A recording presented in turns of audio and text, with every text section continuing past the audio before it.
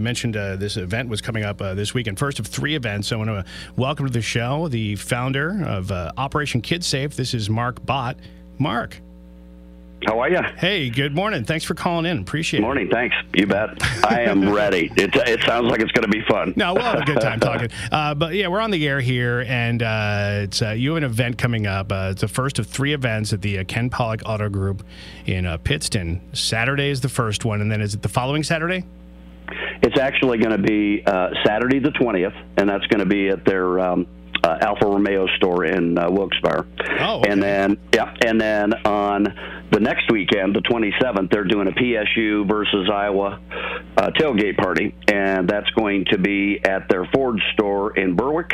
And then on the 31st, they're doing Trunk or Treat at the Pittston store, and that's on Wednesday the 31st. So, yeah, there's 3 in a row, 20th, 27th, both Saturdays, and then they're moving on to Wednesday the 31st for a Trunk or Treat, costumes optional, going to be kind of a fun deal. So here's the cool thing.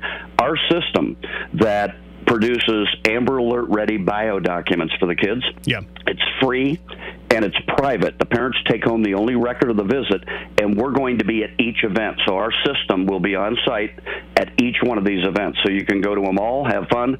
They've got all kinds of activities and fun going on for families. Now, I described this before as like a very modernized version of how you used to go to like the state fair and get your kids, the kids would get fingerprinted and get a sheriff's badge sticker and stuff. But this is like using modern technology. How is it different? How does it go further than just fingerprinting? Well, I'll tell you, we use infrared technology. We use the same basic equipment that the FBI and Secret Service use. I don't believe in databasing, so we don't even ask for any names or information. I believe the parents should have the only record of this visit, and then it's incumbent upon them to keep it at home. And if they ever have a family emergency, they can share it with law enforcement at that time. And I think that keeps the privacy angle down. And we've safeguarded over 1 million kids in 17 years. So probably a fairly, one of my few great decisions was not to take anybody's name, because you just can't protect a database anymore as far as I'm concerned. Yeah, so that was a decision made before all this was an issue. Yeah. And I think it's always sort of been an issue, but it certainly is a cyber issue now, as they say. So, again, free and private. Here's the cool thing too. It takes about 30 to 60 seconds ish, somewhere in that area, depending on how the kids, if they're going to do well with it. But so let's say 60 seconds. You walk out with all 10 digitized fingerprints that are good for a lifetime. You get safety tips from us that have really been put together for today's world, and things that younger kids particularly can actually use. For years, and I've been in the safety end of things, I worked for John Walsh with America's Most Wanted for 4 years back in the 90s, and started my own program. My wife and I did 17 years ago. So it's the thing that I'll tell you is we've really never given kids the right information. We've given them things that keep them in proximity of a potential bad person, which is not, like the family code. Let's negotiate what my family code is. You're standing right there with the bad guy. They win. So I've never been a believer in that. But we've got some other strategies and very simple stuff that a child can remember. What made you get into this? I know you mentioned John Walsh, and I know the story about his son. Was it a personal situation that got you connected with him, or was we had a scare in our family 2 decades ago, and it was the perfect storm for me. I just had sold a chain of businesses, and I was wanting to go out and volunteer for a month, and I just never stopped. I met John. I met a bunch of people out, and here's what I figured out pretty quickly: the parents had no information. The bad guys had it all. And, whether it's 99 against 1, we're the good guys, right? We're the 99. All you have to do is have your child run headlong into the little bit less than 1%. And if they don't have some tools, you're not going to like the outcome. So you're not always, years ago, I had what they call tough guy syndrome. I'm 6'2", 280 pounds, and you would walk by and say, probably not going to touch my kid. Yeah. Well, that's a dream, because you're not always an arm's length away from your child. Just doesn't work like that. So we're going to give you prevention, education, but we're wrapping it in fun. So I think this is maybe the 3rd year we've done this with the Pollock Auto Group. But they pulled out of the stops this year. They said, let's not do one, let's do 3. So the first one, again, let me remind you, it's October 20th. I want to make sure I got this. It's October 20th at the Alfa Romeo, which is in Wilkes-Barre. Right. And that's going to be from 10 to noon. 10 to noon. And it's on a Saturday. And they're going to have children's story hour, pumpkin decorating, seasonal treats for the kids. And, of course, you can get your digital fingerprints. The next weekend is going to be at the Ford store in Berwick. That's going to be a Penn State versus Iowa tailgate party, food, fun, surprises for the kids, sort of a family fun day with a tailgating theme. And then the Halloween celebration. And again, we'll be at the second one, too. We're going to be at every one of these events. The system will be. And then the final one is Wednesday the 31st from noon to 8. That's on a Wednesday. And that's at Ken Pollock Volvo Cars there in Pittston. And they're going to do trunk or treat. Costumes are optional. They're going to have all kinds of fun stuff again.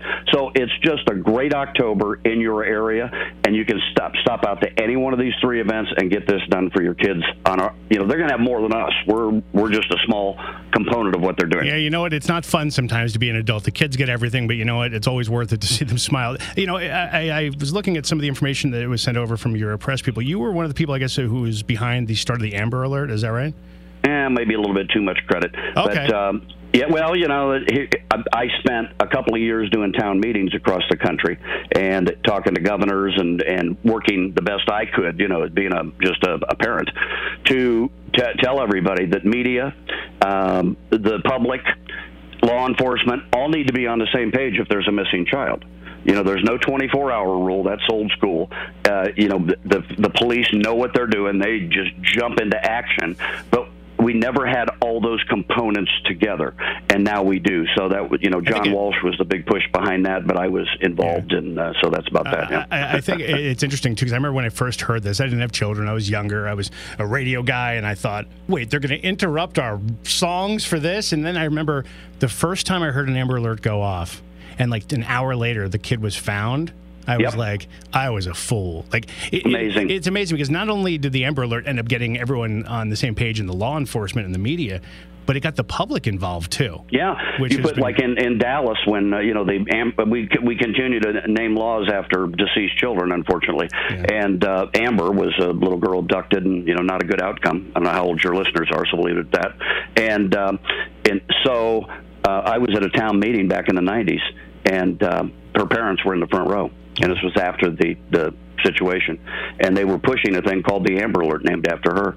And I was absolutely moved. And the comment from one of the parents was, when you think about it, how could a Rolling Stones song be more important than my daughter's life? Yeah, I'll tell you, people in the industry thought that way, though. And then when we all, at least from my perspective, as soon as they saw it work, yep. Wow, it was because on paper it was like, it didn't sound like something that would be useful, and then it's probably of all the, like you said, the names that have been given to some of these things, I think Amber Alert might be the most effective. Yeah, no doubt. And it puts millions of sets of eyes, like in Dallas where that happened. It would have put millions of sets of eyes looking for a red pickup truck and a somewhat description. And I'm going to tell you, the public is all over it. We all, again, it's a 99-to-1 deal. 99% of the people driving on that road absolutely want to see that bad guy go down. So if you have kids, if you have grandkids, bring them out to one of these 3 events. Again, the Alfa Romeo store in Wilkes-Barre, 10 to noon. That's this Saturday. The 27th is in Berwick for the Penn State game. What was the time on that one again? It was noon to... Was it noon? The one in Berwick is on the 27th is noon to 3. Okay. Tailgate party, food and fun surprises. For the game. And then the 31st is in Pittston. These are all Ken Pollock at the Ken Pollock Volvo car store. So make sure I got this all correct. Sounds sloppy, but it's a good technique. I figure if I can write it down as we're talking, everyone else listening can write it down too. It's a weird technique. Exactly. Or hey, even better, just go to one of the Ken Pollock websites, or go to any of their Facebook pages. They've got it all listed, so you'll know where to go. KenPollockAutogroup.com. Hey, Mark, thank you for taking the time to join the show and sharing this information. It should be a great 3 events. Thank you for doing this for the kids. Absolutely, my pleasure. Have a great day.